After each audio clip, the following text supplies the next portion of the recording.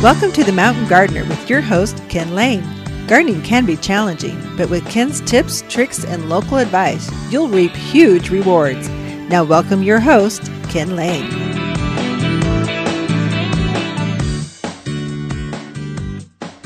And welcome to The Mountain Gardener. This is your host, Ken Lane. We're here every week talking about the landscapes of northern Arizona, and we are actively growing. The plants are just filling in, looking good. Fruits are coming off, so I got my first tomatoes coming off now, so we're enjoying those in some salads. The Swiss chard has been coming off like crazy. Herbs, we have fresh herbs. I had cilantro and basil this week. Lavender are in full bloom. The sages are just ready to harvest. We are into the season right now, and it's only going to get better. So right now, June is the most difficult month to garden in the mountains of Arizona. The reason being, it's dry, it's hot, and it's just dry and hot. And there's a prevailing southwest wind that comes. And so those three things make it difficult for the new foliage, new flowers, new fruits, new vegetables coming out. There's less room for error. We'll have a season, and it's coming. You can see it right on the border of New Mexico right now. It's called the monsoon season. For those of you that are new to Arizona, this is a unique thing that happens in the southwest. We get this summer rain pattern that comes up our way, and it'll rain typically in the afternoons. And if it doesn't, at least it's cloudy and the humidity goes up. This typically happens around July 4th, and you'll find that your plants they take a break in June. They're surviving. They're not actively growing. They're looking good. They're filling in. They're rooting out. But when July comes and those rains happen, those plants just take off. The evergreens, junipers and cypress, your deodar cedars, they just elongate. You'll double the amount of size. Maples will just start to grow. Yeah, you've grown 18 inches so far. They'll grow another 18 inches as soon as the rains come. Sycamores, oak trees, you can just go on and on and on. And so it's almost like a second planting season that we have during the summer season. And you wouldn't think that. Those of you from the deserts, you're going, that doesn't even make sense. We just hibernate. We don't do it. We go inside where the air conditioning is. We don't come out for 2 months because it's just too hot. Well, up in the mountains, it's not too hot. It's really nice. Oh, no, we were suffering in 92-degree weather. It was so terrible. But then in the evening, it just cools right down to 65. It's perfect. It's why we live up here at God's level. This is where we can see the sunsets and sunrises better than any desert dreamed of seeing. The Midwest folks, you get humid. I mean, our kids are in the South. Oh, talk about oppressive heat. It's 92 degrees and 92% humidity. It's horrible. You go outside, you start thinking outside thoughts, you start sweating, but not up here. And so we're going to come into this rain pattern that happens, and there's a few things you really need to do to set your gardens up for the coming growing season that's going to happen. First of all, it's summer. And, it's officially summer now. We've been a week into summer. You can still plant. This is a curse we have from the deserts. They're going, it's hot. I can't plant anymore. Right? No, where'd you get that from? What news source are you reading? Well, I was tuned into Phoenix, KTAR. They told me I couldn't plant anymore. Well, when they're talking about citrus and palm trees, you can't plant down there. It's too hot. But up here, it's 80s, 90. What is it in Flagstaff today? 88, 89? It's perfect. It's great weather. It's almost better than the spring season because the soils are warm. You'll plant something now, and as long as you don't plant a plant in a dry hole, you're good. So your plants will start rooting out immediately. When you have trouble is when you start taking a dry plant, you put it in a dry hole, you give it a spit of water, you go, go and thrive. No. What I do when I'm planting, and I'm still planting, I'll dig my hole. I've got my plant there. I water my plant that I'm going to plant. A tree, a shrub, a rose, an herb. It doesn't matter. I'll hydrate it before I start in the pot, in the grower's pot. Then I'll dig my hole. And then by the time I'm ready to backfill to plant my plant, I'll blend into that native soil some organic mulch. We call it premium mulch. I'm adding that to my native soil for two reasons. One, it keeps the soil from compacting right back down around the root ball. Two, it attracts worms or organic life into the surrounding soil. Many of you have dead dirt. You just don't have anything alive in that dirt. The reason, because it's just terrible stuff. Well, you start adding organic matter, like mulch, in around that root ball, they just naturally, the mycorrhizal colonies, the worms, the beneficials, the nematodes, they start attract to that and they start to tickle the feet of your plants. They start to take off with new growth, new roots under the ground. So those are the main reasons. But before I backfill or I'll blend in about 25% mulch to my native soil, before I take that soil and backfill around my root ball, what I'm doing is I'm going to hydrate the soil, the dirt, that planting hole. I want to hydrate that.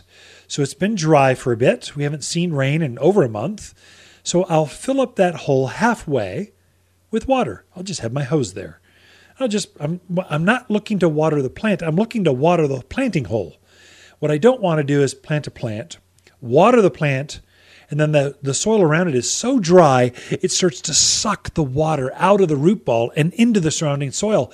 I don't want my surrounding dirt to take away from the moisture of my plant. This is the inside secret to planting well, to having success in the summer months, before the soil gets rehydrated by all this rain that's going to come. And we can have typically 4 to 6 inches of rain in July and August each month.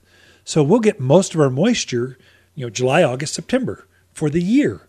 So it's a real opportunity. So it's okay to plant now to set the stage for more growth as the summer season hits. But don't plant a plant in dry, crusty, gross, just dry as a bone kind of hole. You want to rehydrate the soil around the plant before you put the plant in it. In fact, many times I'll set my root ball down in that planting hole while it's kind of soggy.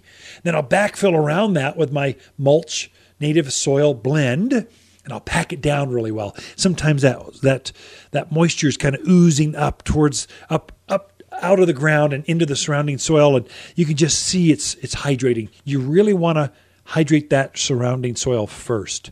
Then I will go ahead and water my plant at that point. I'll add another 2-3 inches in the water basin, or my drip emitter is going to go. I'll add some more moisture. And at the very, very end, I'll have a bucket, a 2-gallon watering can, right beside the ground, my planting hole. It's been pre-mixed with root and grow and water. Typically, I'll give a tree and a shrub about 2 gallons of root and grow stimulant. It's a transplant shock, rooting liquid. It's actually what it is. It's compost tea that I created years ago. And this composted tea helps to stabilize and calm plants. This is like open heart surgery. It's like open heart surgery and brain surgery at the same time. When you take this plant out of this grower's bucket, this is the only life it's ever known, and you're throwing it into your ground, and it might be dry as a bone, and you want it to grow and be happy, yeah, it's going to go into some shock. Well, this root and grow helps it to stabilize. But this is the very last thing, at the very end, that's what I give it. And then I'll give it that root and grow about every couple of weeks till I can see the plant stabilize, starting to grow, and I'm going, oh, whoa, look at all that new foliage. Oh, new flowers, that's exciting. Then I know, okay, you're happy. Go and root out and be free. Bloom some more for me. And I don't give it any more of the root and grow. At that point, I'm letting my fertilizers, I'll actually sprinkle some all-purpose plant food around that, but that's the long-term fix, the long-term food for new plantings, for any plantings.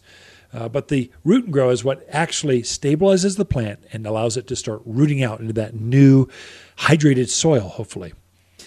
Okay, we've got a lot in store for you. I've got Lisa Waterslane coming into the studio with the garden questions.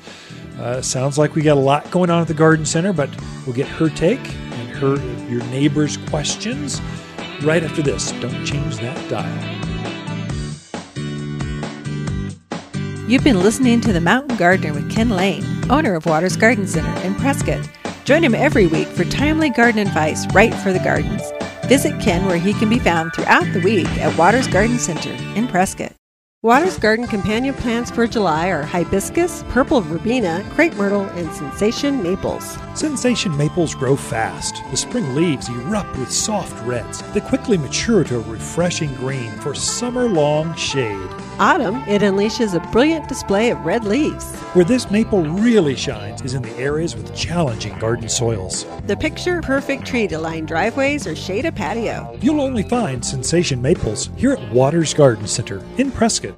Some things are just better together. July is the best time to fertilize with all-purpose plant food from Waters. But pair the all-purpose with humic acid, and it's a 1-2 punch of garden power. Humic acid gives your soil organic matter that helps plants' roots receive water and nutrients. So it makes fertilizer work even better. Like salt and pepper. Coffee and donuts. And hey, you and me. Aw, thanks, Ken. All-purpose plant food and humic acid better together, and only at Waters Garden Center. You've been listening to Ken Lane, the Mountain Gardener. Green thumbs learned while working in the Family Garden Center.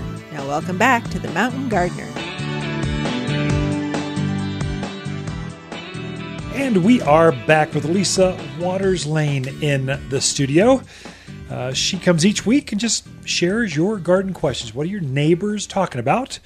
And so she and I have been out on the mountain lakes, enjoying a tan. The mountain lake? Lake Powell, the mountain lake. I mean, Prescott's the city of 5 lakes. Yeah. That's what we're famous for, but I guess I don't think of that as a mountain lake. It's high altitude. I think Lake Powell is at 4,000 feet or something like that. It's you're pretty high probably right. altitude. Yeah. Whereas some of the other desert varieties, those are truly lowland. Those are also crazy hot. So Yeah, Powell wasn't exactly it was cold. about 100 or so. Yeah, it was toasty. For those of you that have been up there, houseboats. It's basically the Grand Canyon that you can cruise through in a boat. It's amazing. Water levels 12 feet above the low point for the year. It was still rising as we were there, so snowmelt's still happening. Mm-hmm. But Antelope Marina was closed until July 7th? 4th. Something like that. July 7th. They reopened, and so all the pressure was on Wahweap, which is our marina. It's the lesser of the two. Antelope's glorious. It's a beautiful marina, and ours is... It's just us. So it's people from here that goes up and go boating. But the pressure, all those people in one marina, it was a bit crazy. It was. But still exciting. Very, very busy. Lots of chop in the water because of all the boats. It was insane. Then trying to go through the cut. Oh, my goodness. It was a little bit rough. So lots of boats out. Yeah. The grandkids could visit. And so grandkids and boating. It was fun. It just kind of goes together. Went out on a beach and just kind of put up the pop-up tent and have lunch and have floaties out there. Man, I feel relaxed. Read 4 books. I never read books. Got 4 of them done. It's kind of nice. I read 1. But, So garden questions, though, this is not about our lake trip, although I'm still kind of at half pace for some reason. My brain is... slowly coming back from lake life. There isn't always tomorrow. You got to deadlines are due today. Yeah. So anyway, but it's coming back online. Mm-hmm. Yeah. So we do have questions. Gardening continued on even when we were gone. There was still gardening. Well, Maddie would like to know. She's got a situation. Her maintenance crew cut back her hedge of junipers way back so that there's a lot of wood showing. She wants to know, are they going to come back? And if so, how can she help them? So I don't know if they'll come back. Sometimes they get woody like that and they stay that way. There's no recovery, especially really old, gnarly wood, big bark and stuff. What happens is with trees, when they form a thick layer of bark, new leaf nodes can't get through that bark. It also keeps the cold out. It keeps the insects out. It's a very protective layer. Mm-hmm. And so once it gets cut back to that level, it's highly unlikely new buds won't come up. But I would give it time because you don't know truly until you help it. You do your gardener thing and you nurture these plants back, and you'll know by the end of the year I love this. It worked. Or I just hate what these gardeners did to this. I want these things out of here. At that point, you tie them to a bumper and a chain and you rip them out. What you do now, everyone, this is for everyone, you should be fertilizing your landscape immediately. Now through July 4th, you've got an opportunity to set the stage for the monsoon rains that are coming. And they always come. It seems dry. I'm hot. I'm outdoors. There's no rain coming. Everyone says that every year, and the rains always come. It's what the forest needs. Northern Arizona especially draws this moisture up from the tropics of Mexico, and it just will come. The question is how much rain. So when that happens, sometime in July, the monsoons ignite another garden season, really. So you can get a whole other set of foliage on your shade trees. You can get more roses. You can get more perennial. You deadhead the flowers, fertilize them, they start to bloom again. It's a whole other growing season. It's a great time to be planting new shrubs and trees in the yard because the humidity goes up. The soil is warm. Things take off for you. Well, if you know this about our natural cycles, everyone should be fertilizing, and I suggest the 744 all-purpose plant food, but especially for the junipers that we're talking about here. So Maggie needs to fertilize those entire hedgerow, however big that is, and then pray for rain. You'll know immediately, probably within 2 months, 6 weeks, if that thing is going to flush out. So the green growth she has, or blue growth, whatever color junipers those are, you'll start to see new growth coming out of that. What we want, though, are the buds at the top of that, where all those woody cuts are. We want that to start growing, to fill in, to cover up. And you'll know within 6-8 weeks whether you're going to be happy with that or not. If by the end of August, September, you still really don't like what this hedgerow of old plants that they tried to recover, then pull them out. Replant for $20. You can have a brand new shrub out there. Put 10 of them in. You get $200. Fresh, new 100-foot row of hedge that'll last you for another 20, 30 years. Sometimes plants do get old and they need to be replanted. So for our yard, we try to add 10% new plants every year into our landscape. So we're purposely pulling out old Russian sage to put a new Russian sage or something new in. We're gardeners. We like something new in.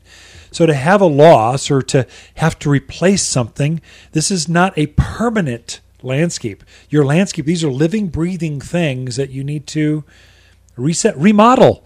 You wouldn't live with a kitchen for 30 years, would you? Well, why would you live with an old hedgerow of junipers for 30 years? Good point. So it's okay I'm giving you permission to dig some of those out and replace them. It's not that difficult. The irrigation's probably already there.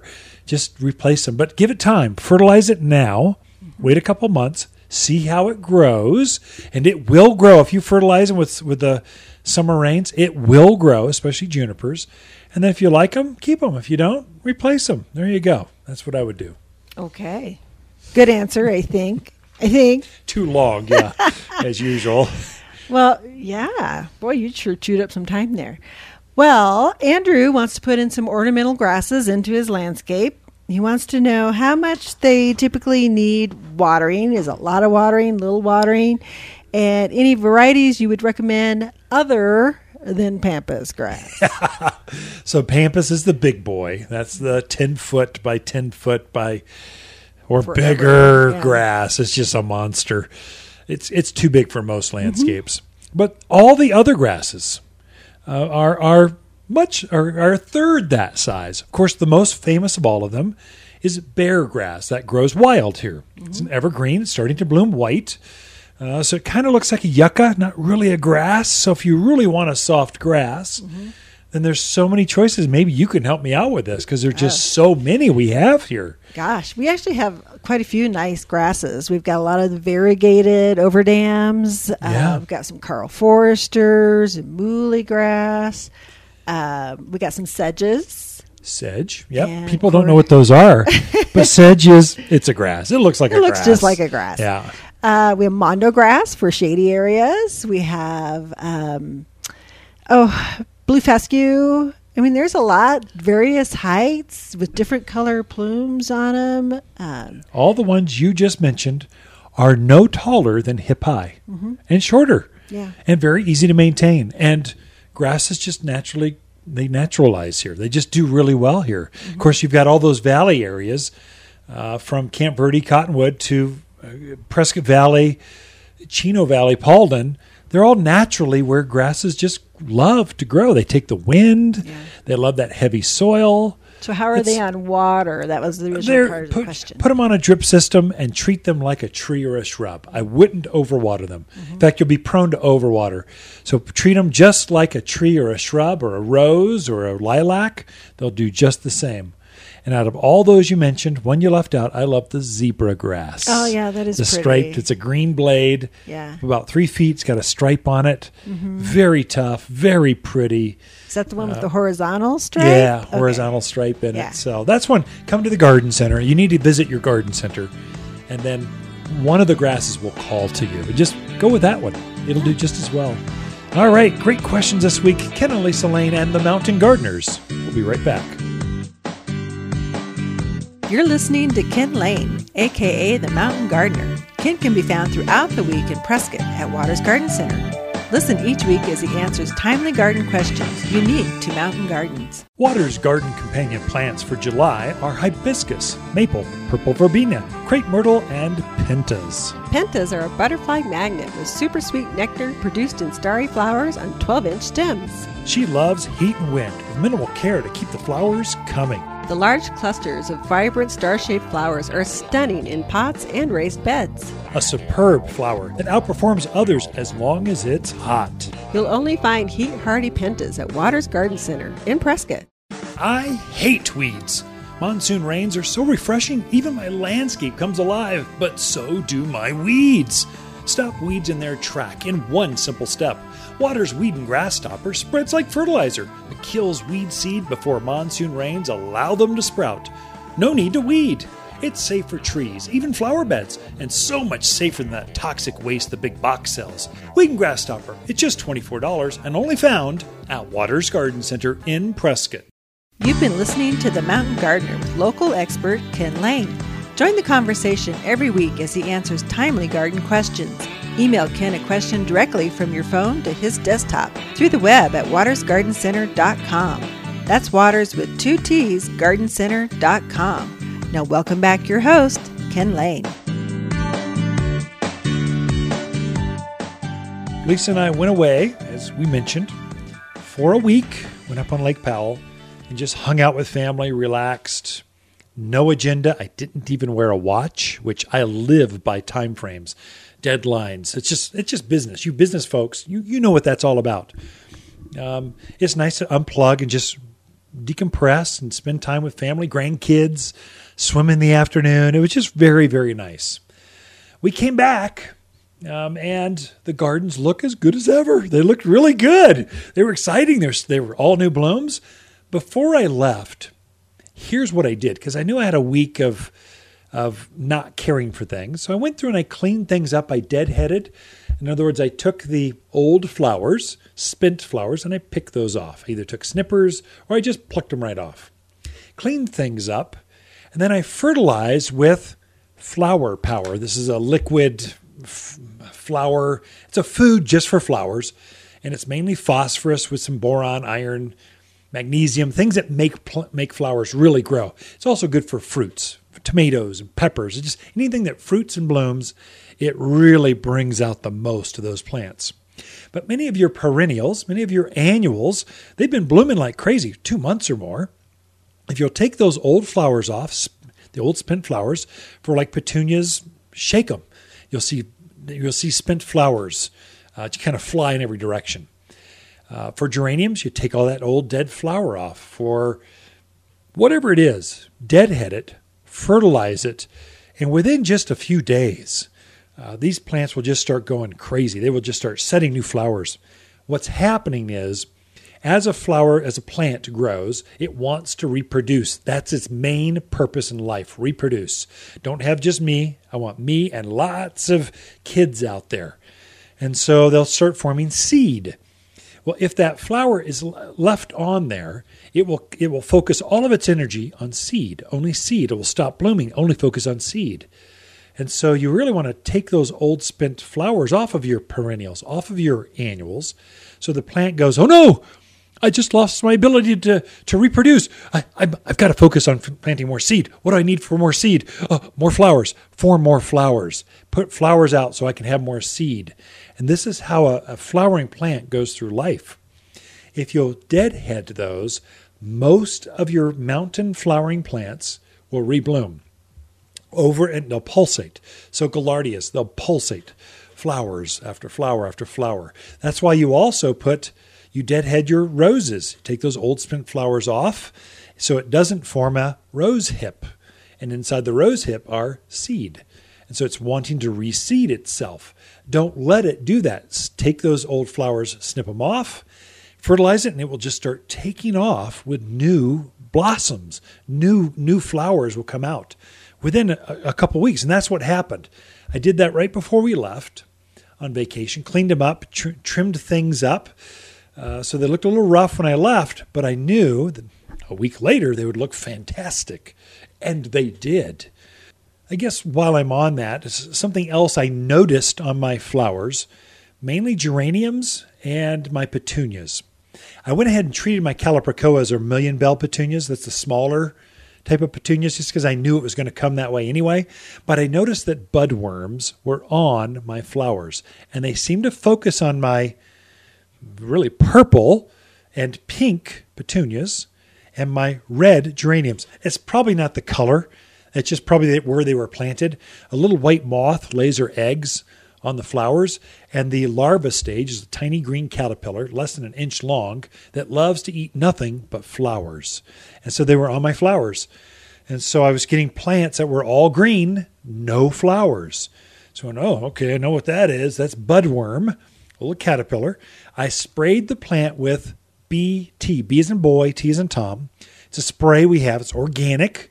Sprayed it on my flowers, fertilized them with the flower power, and when I came back, they were just covered in flower. I mean, just 1 week, covered in flowers. It was ridiculous. I mean, it was fun. It was stimulating. It was garden-esque. It was great. It's what I wanted. But if your flowers have stopped to bloom, or if you look at a flower and it's got part of the petal is gone, there's only one thing that does that. It's a little green caterpillar. You're going, I don't see any caterpillars on my plants. It can't be. Well, they're camouflaged. In fact, they take on the color of whatever flower they're eating. So they're eating a pink petunia, they'll start to turn pink. So they're disguising themselves. They're hiding themselves from birds or praying mantis or other predators. This is their natural defense. And a big old gardener sitting out there where needs bifocals. There's no way you're going to see them. They're so hard. They're so tiny. This same trick works on tomato worms. This is the sphinx moth. This is the moth that flies around. It looks like a hummingbird at first. And you go, that's not a hummingbird. That's a moth. That's what lays eggs on your tomatoes and peppers. And it has this huge green caterpillar. It's ginormous, 3-4 inches long. I mean, it wants to suck in your jugular vein after it's done eating your tomato. It's crazy. Well, tomato worms take on the same color. They're hard to see, but you'll see the foliage leaving. So you'll see just disappearing, or you'll see little turds, literally poop droplets from the caterpillar that have eaten your plants. BT is the solution, organic solution for killing all caterpillars. It works really well, and this is when they show up. They're showing up in my garden. I'm sure they're going to show up in yours as well.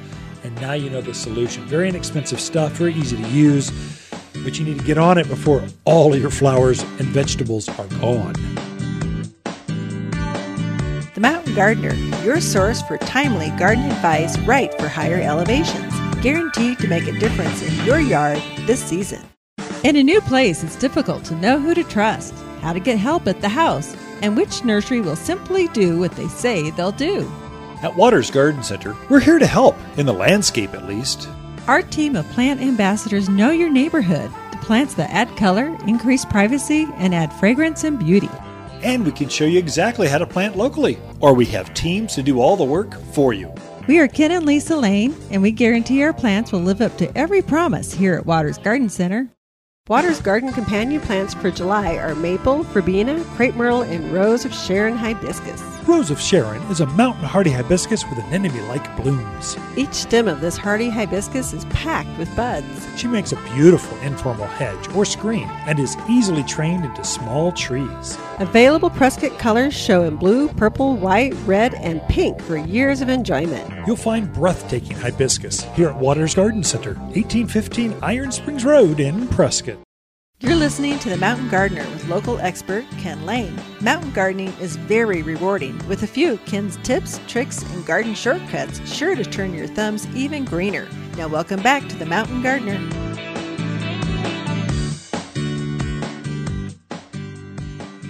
And we are back with Lisa Waters Lane. She comes each week, and this garden segment is all about her, and mainly so you don't have to listen to me straight for 60 minutes of airtime. I find that Lisa is much more interesting than I am in my own head. But you could easily do 60 minutes all by yourself. I do like to talk. My mother gave me a Mr. Microphone when I was a kid. Why do I have that voice? Where'd that come from? I have no idea. That's Mr. T or something. The A-Team. Great movie, by the way. Oh, I was watching it the other night. That's where it came from. You were watching Miss A-Team? The A-Team, yeah, I know. My goodness. They had a redo of like the 2000. Old one, the new one? No, the newer one. It's like 15 years old. Which is not new, yeah. Yeah, I've got half the audience now judging me because I'm watching an action movie like the A-Team. It's also a series back in the, when was that, 70s or early 80s? Yeah. Well, you are aging yourself, mister. I know, oh my gosh. So the kids are heading back. They hit Austin, Who knows? Today they frequently drive straight through. They're on the road heading back to Austin. So our oldest kids came to help out the family business, and they are opening up Texas now. So they're heading back to Austin, Texas, starting a new business, keeping their old one going. They are entrepreneurs. I mean, our oldest daughter married. Surprise, surprise. Someone just like me. It's so much fun to talk. So he's putting a business plan together. Yeah. He's launching a new, cleansing company that compensates for his other photo booth company that compensates for his other company anyway. They're going to go places. Fun. Oh yeah, they're both hard workers and they make stuff happen. So they'll be good. They'll be good. So this is about you though. What kind of garden information do we got going on out there? Well, so we were on vacation. We finally got away, which is really nice. But one of my favorite things about going away is coming back and seeing what's new in the garden center. Yeah. It's just always fun because there's always new stuff arriving. Yeah. And it's always just fun to look at it and see what we got in. So I was walking through the perennial house and just saw some really cool new stuff in. So I thought I would talk about those. That's because great. It's a great time to put in perennials. It's tremendous. And the nice thing about perennials is you put them in once and they come back year after year, just bigger and better and just really nice to have. And perennial beds, raised beds, wherever you want. Pots even. Once and done is what I say. So and it's good.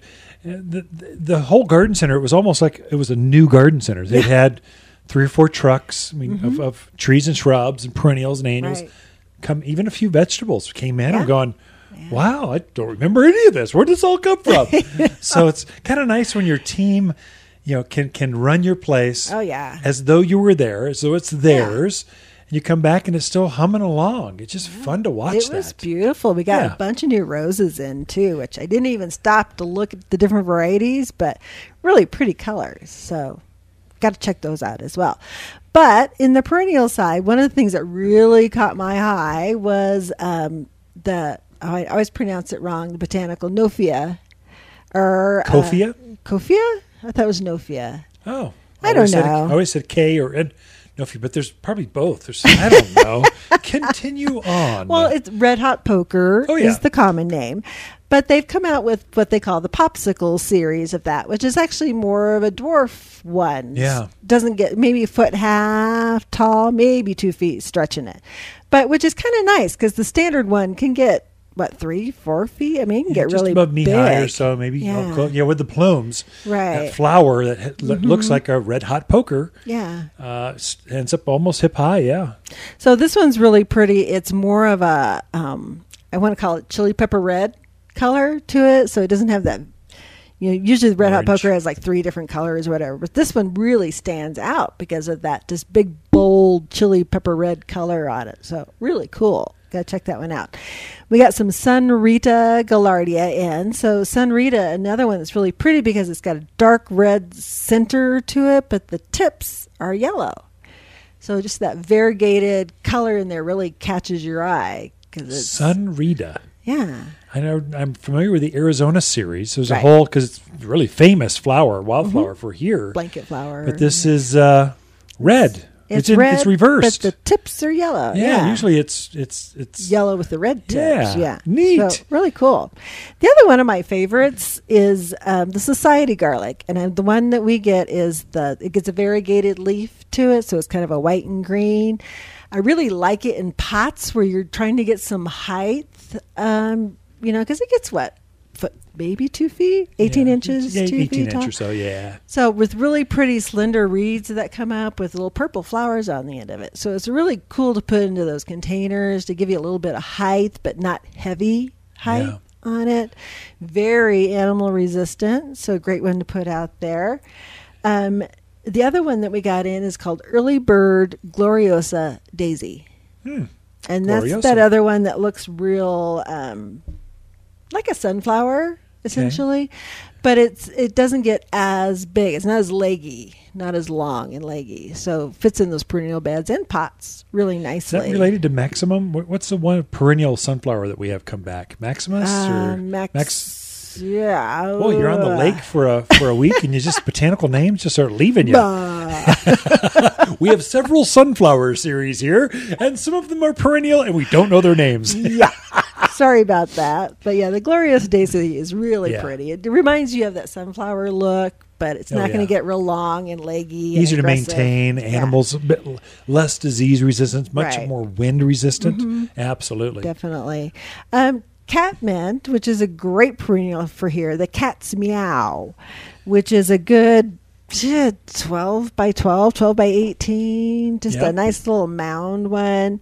Ball shaped. Yeah. And that sucker, it's one of those perennials that really does bloom all season. It really just keeps on blooming. Very, very drought hardy when it's established. And I've never had an animal eat catmint. Rabbits, deer, javelina, antelope. I mean, it doesn't matter. They are not going to, it's an herbal thing. So you rub the foliage, it smells like a sage. Mm-hmm. It's got a very fragrant scent with a nice blue flower to it. Right. Those butterflies, painted ladies were on ours. Mm-hmm. The honeybees are on them. They just, it's a great plant for the garden. Flower, yeah. Absolutely. Definitely. Good one to put around your garden beds to bring in those pollinators.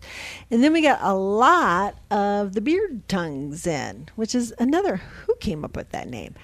But they're in the penstemon. Beard penstemon. tongue. Penstemons, yeah. So this is the time of year that penstemons just really start looking absolutely gorgeous. Even the native ones out in the fields, you're starting to see them go off.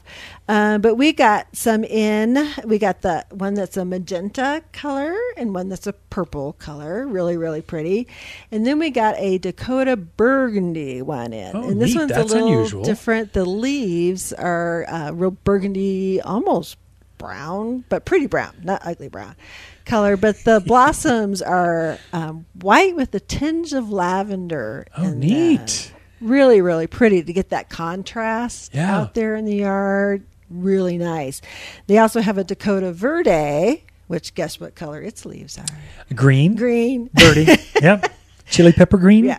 But the blossom is kind of that white with the purple on it. It's just really, really pretty. You just don't see that much. These are natives for penstemon grows wild here, and they are a natural for hummingbirds. Animals don't like them, generally speaking, but the hummingbirds, butterflies, love them. I mean, they just, you're going to have more birds if you've got penstemon in the yard. And I only mentioned a few. We've probably got 5 or 6 different varieties of penstemon and beard tongue out there. And we got some upright phlox, which is another one of my favorites because they get so nice and tall. They're good at the back of those perennial beds. Get 2.5 feet tall. And the one that we have in is the Sweet Summer Fantasy. Yeah, sounds so good. It's kind Summer of fantasy. a pinkish color one, but they are gorgeous when they bloom. This is the month. June, we generally say, is perennial month because you get to see they're starting to grow in April and May, but they're not blooming. They start to bloom in June, July, and August and onward. And so this is a great time to be looking, buying, and planting perennial flowers or shrubs, but because you can see and touch and feel and smell them right there. And all the ones you mentioned are rabbit proof. Yes. I think every single one of them. I think so. Deer proof, all the others. So great choices to add some color in your yard that comes back year after year. Lisa and Ken Lane, the Mountain Gardeners, will be right back. Look for more tips, tricks, and garden shortcuts through Ken's website. Podcast the show, read his weekly garden column, or follow him on Facebook and Instagram at watersgardencenter.com. That's Waters with 2 T's, gardencenter.com. Waters Garden Companion plants for July are hibiscus, maple, purple verbena, crepe myrtle, and pentas. Pentas are a butterfly magnet with super sweet nectar produced in starry flowers on 12-inch stems. She loves heat and wind with minimal care to keep the flowers coming. The large clusters of vibrant star-shaped flowers are stunning in pots and raised beds. A superb flower that outperforms others as long as it's hot. You'll only find heat-hardy pentas at Waters Garden Center in Prescott. Gardening and you don't know where to start? Waters in-home garden service comes to you and identifies what you have and how to make it better. Design advice, water strategies, vegetable and flower gardens, soil and food needs, and problem solving. Always problem solving. You'll instantly be a better gardener. All for just $200 of expert time with a coupon to fill your garden dreams without ever leaving home. In-home garden consultations from Waters Garden Center. We can be at your home this week. Welcome to the Mountain Gardener with Ken Lane. Gardening in the mountains is different. Listen to Ken's tips, tricks, and garden shortcuts guaranteed to make your gardens more beautiful than ever this year. Now for better advice that works locally, welcome your host, Ken Lane.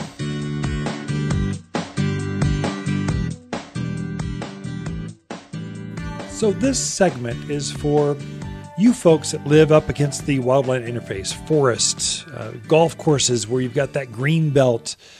I can't really say that. I mean, I was thinking about rabbits. Rabbits are coming out and eating a lot of different things, but rabbits show up everywhere. So at first, they'll take the backhoe and just level the neighborhood, lay the pads, get the driveways, get the sewage, get the water in. Then they'll build. And so everything leaves, all the snakes, all the garter snakes and lizards and rabbits and deer, they run. But then once everything is built, they're going, hey, I remember home. I'm heading back home. They start coming into the neighborhoods again. So finally, even downtown Prescott, you've got herds of javelina, like 15 of them, running across major streets and up neighborhoods, uprooting stuff. Rabbits just start to populate. They're everywhere. Deer seem to follow the dry washes up into neighborhoods and pop up and then eat things and then pop back down and go back.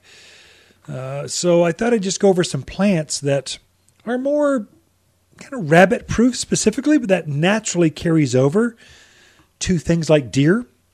And maybe I can focus on javelina are a whole nother breed. They seem to do their own thing. But there's a whole series of plants. I'll cover a few vines, a few herbs, flowers, trees, and shrubs that are kind of bulletproof when it comes to animals. Why don't I start with the big ones, the trees, then I'll work my way down to the flowers. That seemed like a format, I guess. So first and foremost, locusts. Anytime you hear locusts, you're going to have a great tree for the mountains of Arizona. They just naturalize. There's wild varieties of locusts that grow here in the mountains, but then there's new hybrids that don't have the thorns or the bean pods. They've bred out some of the negatives, and they've got this very beautiful tree. So golden honey locust is probably one of the most famous of all the locust family, but animals, they don't like this plant. So it's good to go. I find maples, specifically your larger maples. I don't know about Japanese maples. They don't grow as well up here, but for sure, autumn blaze, your sugar maples, acerebrums, your traditional red maples. These are all really strong growers up in the mountains of Arizona, and they'll take our wind, and animals don't bother them. Birch. They don't bother birch, but they will aspens. So sometimes the porcupines, the deer will come in and strip the bark off of aspens, but not a birch. They seem to be more robust. But you still got a tree that's got that beautiful white bark. It's just, they're just good to go. Also, your pine trees, your spruce, your junipers. These are plants that grow naturally in their native habitat. So they just learned, those are nasty. I'm not eating those. Show me where the apple trees are. Show me where the peaches are. I want to eat those. They start honing in on those. So those are the trees. I've got a list that is available here at the Garden Center. Just ask for it. It's for you, but maybe I mentioned 3 or 4 of each of these. Let's go to vines and ground covers. Now, vines, there you got honeysuckle. Boston ivy is probably the most robust, fastest growing of the animal-proof kind of ground covers or clinging type of vines. It's related to Virginia creeper. They're actually from the same genus, same family, and Virginia creeper grows wild again. So it just grows up in the hilltops, the Bradshaws. You'll just see Virginia creeper growing wild right out there. So animals have learned, don't bother that plant. You get a sore stomach every time you eat it. Stay away. Periwinkle or vinca. There's got several names, but periwinkle or vinca major, vinca minor. It's a natural, evergreen ground cover. It just looks good. Has a blue flower about the size of a quarter. It just does really well here. But animals do not bother that. Another one is wisteria and pyracantha. Those two. Wisteria has those big blue flowers that come down. And then, of course, pyracantha is they've got the red or orange berries that grow on them. It's a pretty white flower. Now it's starting to form the berries. Evergreen. Grows up walls, grows up fences. Has a little thorn on it, so you want to wear gloves and you prune it back, but it also makes a great privacy screen. Those are the vines that animals, they have no care. They do not focus on these whatsoever. They'll eat the other ones, but they won't bother these. Shrubs, let's go over those. Of course, the native ones that grow wild, yuccas, junipers, those are all native, bear grass. Grows wild. They know, don't bother this. One that you might not think of that looks delicious, but they absolutely won't bother it, is nandina or heavenly bamboo. You folks from California, you know heavenly bamboo. It naturalizes really well. Evergreen, soft shrub. It's got a white flower in spring. Now it's forming its red berries. It is just a tremendous plant for here, and it just softens things up. It's a great plant for here. Cotoneaster or cotton easters. It's an evergreen shrub. There's 4 or 5 varieties we have at the Garden Center, from ankle-high growers to big shrubs that block for privacy screens and everything in between. Butterfly bush is kind of the same way. We've got low-growing ground cover varieties to great big varieties that grow as big as your garden shed, to hip-high, low-maintenance reds, blues, purples. You've got all kinds of colors to pick from, but they don't eat butterfly bush. Lilac is on the list. Mahonia or Oregon grape, you folks from the Northeast. There's also a variety of Mahonia that grows wild here. They don't grow those, or they don't eat those. Mugo pine, this beautiful ball-shaped pine tree. They are not going to bother those. So focus in on that. Ask for this list. If you got some trouble, ask for the list. These are ones that naturalize, that don't have all that pressure from rabbits and deer and javelina coming after them. All of the herbs, except for maybe basil, even that's pretty much proven that animals don't like it. Animals don't like plants with strong herbal scents. Of course, that's all herbs. So from thyme and sage and rosemary and oregano and parsley and mint and lavender and dill, catnip, basil, they don't bother those. Perennial flowers. These are things you plant once, they come back year after year for you. There's a lot of them. Asters, mums, bellflower, buttercups, candy tuft, columbine. It grows wild here. Coneflower. Those of you from the Midwest know coneflowers, daffodils, daphne, dianthus. Oh, I can go on. Foxglove, gaillardia, geraniums.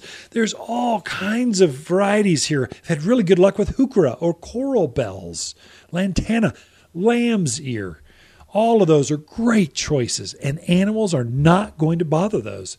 They either have a bad taste, they've got a sap they don't like, a stickiness, an herb. These plants have got natural defenses that just keep them away and keep them off of themselves. It's a natural defense that plants have. They go, I know rabbits are out there. I know they're going to bother me. So I'm going to change my molecular structure. I'm going to have this nasty oozing sap that comes up. So when they get it, they get this white, like euphorbia has this white milky sap to it. Animals know that's not so good. I don't want that. I get a sore tummy every time I get that. Or they'll have a hairy a fuzz or a texture to the foliage like lamb's ear. Or gaillardia. You look closely at the stems. It's got a little hair up and down the stems. When they start to be eaten, these hairs get stuck in their throat. And all of a sudden, I'm feeling kind of dry. I don't think I want to eat that anymore. I'll go over here and eat the neighbor's lettuce. Way better. So vegetables, if you like to eat it, probably the animals are going to like to eat it too. It's tasty. Let's face it. Most of your fruit trees, they're going to like those. You'll need to protect them somehow. So there's repellents we have here at the garden center. Bird netting to keep the birds off. It also keeps some other animals off. Like I've wrapped the bark of aspens and walnuts with bird netting to keep the deer and elk off of my trees. It worked really, really well. So I had it free floating there. So there's some tricks, and that's not what this segment's about. This is about giving you the idea, the permission that if you do have animals, you can have a garden. You can have beauty and live with the neighbor that's feeding the javelina over there, which they should not be doing. You're training a gnat. Anyway, I won't get on my soapbox. Don't have time. But you shouldn't do that. It's not right for them or your neighbors or anyone else. But there's some tricks you can use to keep the animals away. And you start by having the right plants in the right place. Be right back. You're listening to local garden expert Ken Lane, the owner of Waters Garden Center. He can be found throughout the week at Waters Garden Center, located in Prescott at 1815 Iron Springs Road. Thanks for tuning in to The Mountain Gardener. Waters Garden companion plants for July are hibiscus, maple, verbena, and crepe myrtle. Crepe myrtle flowers are intense watermelon pink, solar reds, and LED whites that cover this heat-loving shrub. Plant where you enjoy its beautiful multicolored bark and sinuous branches up close. The flowers show against forest green foliage that turns red and orange in autumn. Growing to just head height, every yard has room for at least one, and only available for summer planting here at Waters Garden Center in Prescott. If life is a bowl of cherries, why not make them the biggest, sweetest cherries ever? Waters Garden Center is super excited to introduce our new organic fruit and vegetable plant food. This fertilizer has the bonus of added calcium that gives fruit trees and veggies an extra boost to produce healthy, abundant crops. Feed your plants now to help them thrive and grow more fruits than ever. And just $27 for a 20-pound bag. Safe, natural, organic fruit and vegetable plant food only at Waters Garden Center. You've tuned in to The Mountain Gardener with local garden expert Ken Lane. Join him each week as he answers timely garden questions that are sure to make a difference in your gardens. Now welcome your host, Ken Lane.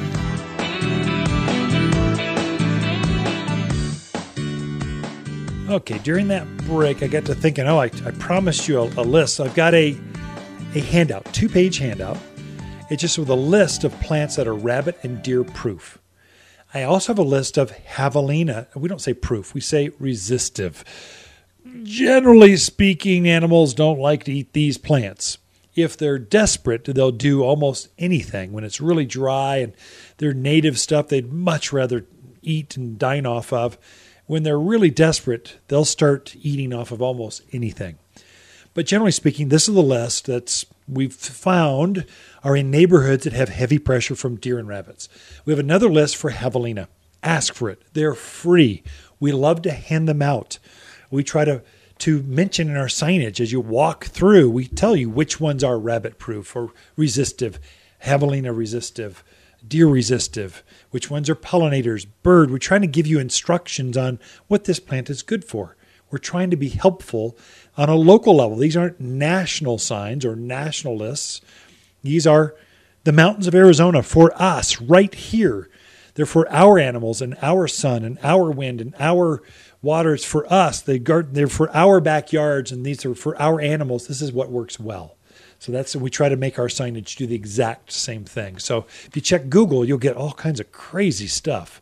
You never know what to believe. You read the national tag. That's nationally, which most folks don't live in Arizona. Most folks that buy a Mugo pine, quite honestly, they live in the Midwest, to the Mountain West, to the Northwest. They're way north of us, where they just don't. They get more moisture. It's not as hot. It's not as windy. It's a different growing environment. It grows more naturally there. Here, things are a little smaller, so we try to put the right size on that sign. Here's what it's really. Yeah, the tag says it'll grow 6 feet tall. You'll never find one that in a neighborhood anywhere around here. They only seem to grow 4 feet tall, and so that's the dryness or the alkalinity of the water. Our environment is affecting the size of those plants, or the animals that take interest in them, where they grow sun or shade. So we try to make that signage. I don't know why I got off on the signage thing, but I'm just thinking local helpful sources. Who are people that know? So there you check with your neighbors that obviously know how to garden. Go knock on the door. They love giving out garden tours. They'll sit there and have a soda with you. They'll pour you a glass of tea. They might even watch a sunset with you, share their gardens and when they planted them and which ones do best. They're gardeners. It's their passion, and they love sharing their passion with folks that take interest in them. Or you find a garden center that actually knows their stuff, the plant people that their livelihood is made by making sure they put the right plant in the person's hand, so when they plant it, they've got success. And if they really care about what they're doing, they're passionate about that, they'll help you get it right. And they'll create signage and tags and help you to make sure you know how to plant that. We happen to come up with a rabbit and deer list and a javelina list for so many customers that are affected by those. I'm almost going to have to create a list for antelope. I mean, we're building out in the valley areas where antelope herds are naturally roam wild. So we're getting more pressure, more questions. I think you're going to act very much like deer, but I need to go through the neighborhoods and actually take a pen and paper and take notes and go, oh, look, that's growing there. Oh, that's perfect. That will add that to the list. You go through the neighborhoods and you see which plants are thriving, which ones have been eaten, and you just quickly have a proof statement of which ones do well and which ones don't. Every Saturday, we have a garden class at 9:30, and we go over many of these lists. So we want to share that knowledge we have of local gardens with you. And so we have different teachers come in each week. And so this Saturday, it's the best mountain fruit trees and how to grow them. Next week, it's July 4th. We're taking a break. We're no class, but we're open. Then it's how to grow better berries and grapes, avoiding pests at all costs, privacy screens and barriers. Look at that at watersgardencenter.com for your private list of what grows well and what doesn't, and the class schedule throughout the rest of the summer. That's it. Ken and Lisa Lane. We camp out here at Waters Garden Center throughout the week, and we love talking to fans of the show. Wondering why the grass is always greener on the other side? Well, it's probably because your neighbor used the all-purpose fertilizer from Waters Garden Center. Monsoon is right around the corner, and it's the perfect time to feed your plants. Waters all-purpose fertilizer is the only organic made especially for Arizona mountain soils. Don't buy a bunch of different fertilizer for your flowers, veggies, trees, or grass. This one does it all. The plants on your side will be happier, healthier, well, greener. Safe, natural, organic. Waters Garden Center in Prescott. If you want a more fruitful garden, increase success in your landscape that just feels better, then tune in every week to The Mountain Gardener. Years of tips, tricks, and garden shortcuts are guaranteed to make your gardens nicer than ever. Listen to this podcast or read Ken's weekly garden column by visiting watersgardencenter.com. That's Waters with 2 T's, gardencenter.com. Thanks for tuning in.